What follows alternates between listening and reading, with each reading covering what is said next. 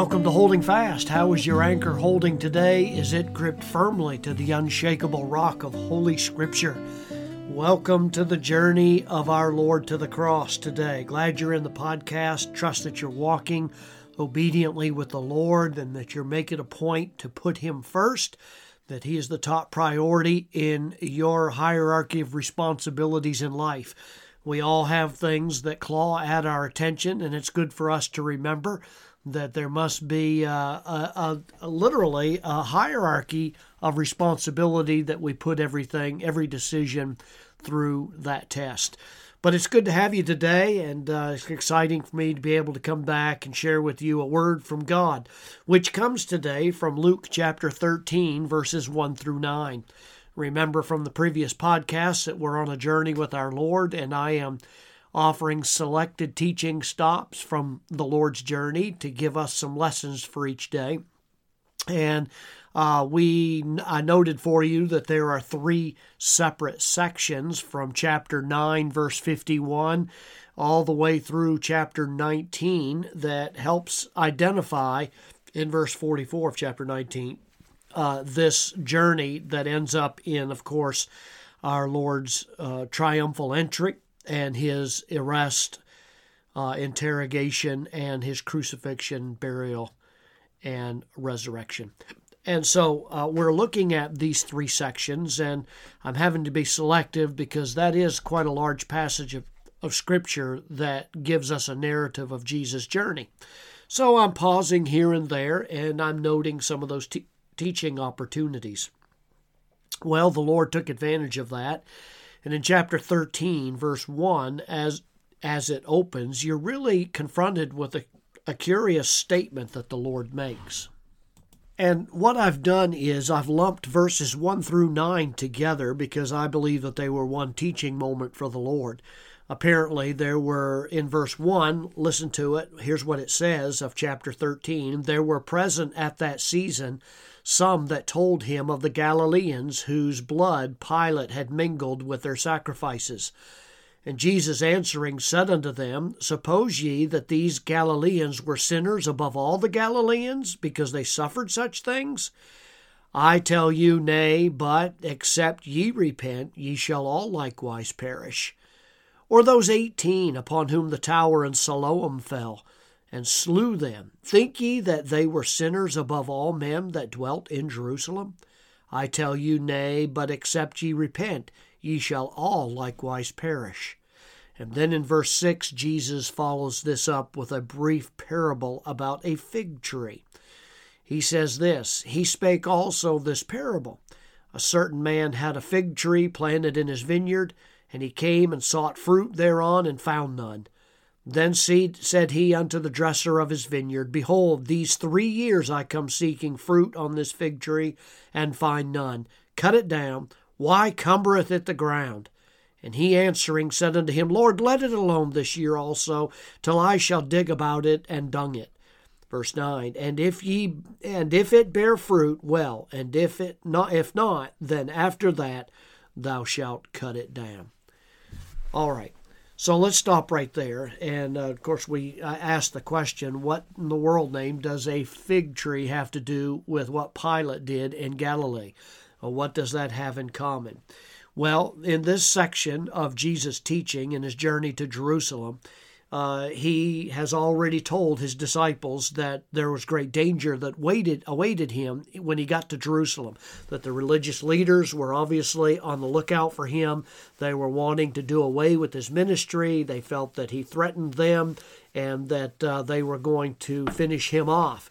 Well, along the road, someone comes up to Him, apparently, chapter 13, verse 1 says. Somebody comes up to Him and literally says to Him, asks a question or brings it to His attention. They tell a story about some atrocities, some very traumatic things that were committed by Pilate against Galileans in Jerusalem. In other words, not only were the religious authorities looking for Jesus to put an end to His ministry, but Pilate was not very favorable towards anybody from Galilee being in Jerusalem. What is the point of them asking this question or bringing this to Jesus' attention? I think they were saying, knowing that there was danger that awaited Jesus, is, listen, Rabbi, it isn't safe for you. It isn't safe for you, your Galilean followers, to continue to Jerusalem. And you need to be very careful because this is what happened.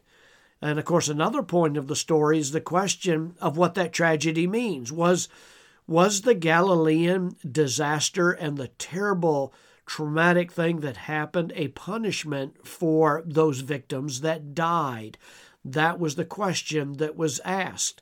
And Jesus presents that in verse 2. He says, do you think that they were greater sinners than anybody else? And Jesus answers that question in verse 3 and says, no, in fact, that's not the point. That is not what you need to think about. And he gives that famous statement, but except ye repent, ye shall all likewise perish.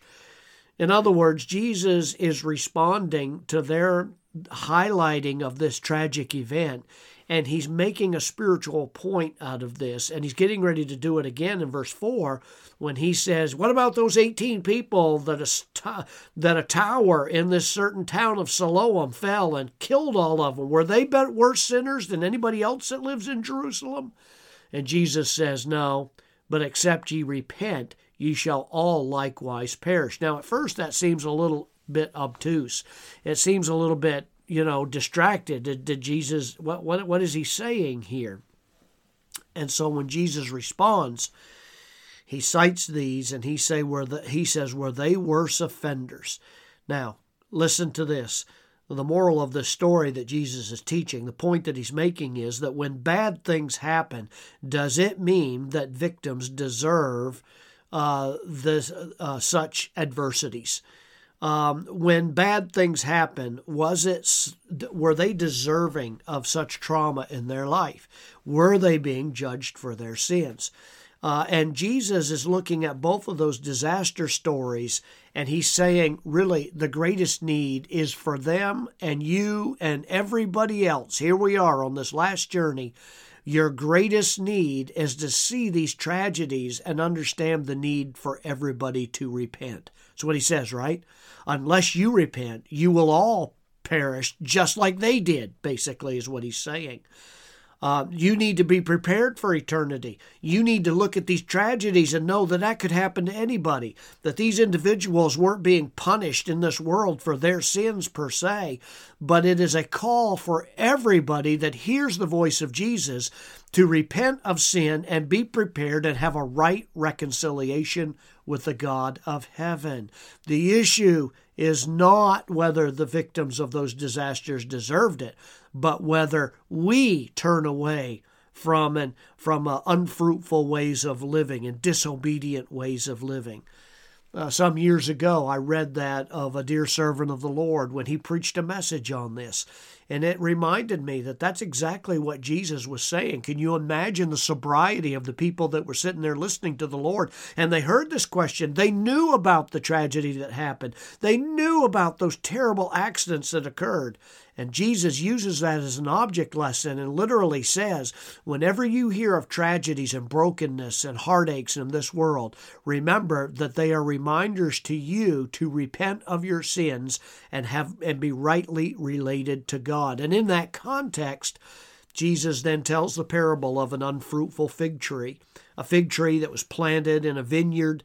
It was often a symbol of Israel, a fig tree and a vineyard and the prosperity of the people. But when the vineyard owner wants an unfruitful fig tree cut down, we are told in the story that the gardener comes along and says, listen, please let me beg for another year to help this tree to be fruit-bearing. And what he's saying here is this, that God gives gracious opportunity to repent to many people, to everybody. If you're in the sound of this even today and you're listening to this podcast, God's gracious, merciful acts towards you is to give you an opportunity to repent of your sin. Another chance that is given every day you get up is another opportunity as you draw breath to make sure that you repent of your sin. But the reality is it will not go on forever. It will not be open-ended. When Jerusalem and Israel are given an opportunity to repent, that opportunity to respond to the grace and thus be fruitful, that opportunity is not going to last forever. So if you're listening to this today, as God's servant, let me remind you, God's gracious to you right now. He's been pleased to bless you and to give you life and to allow you to live another day.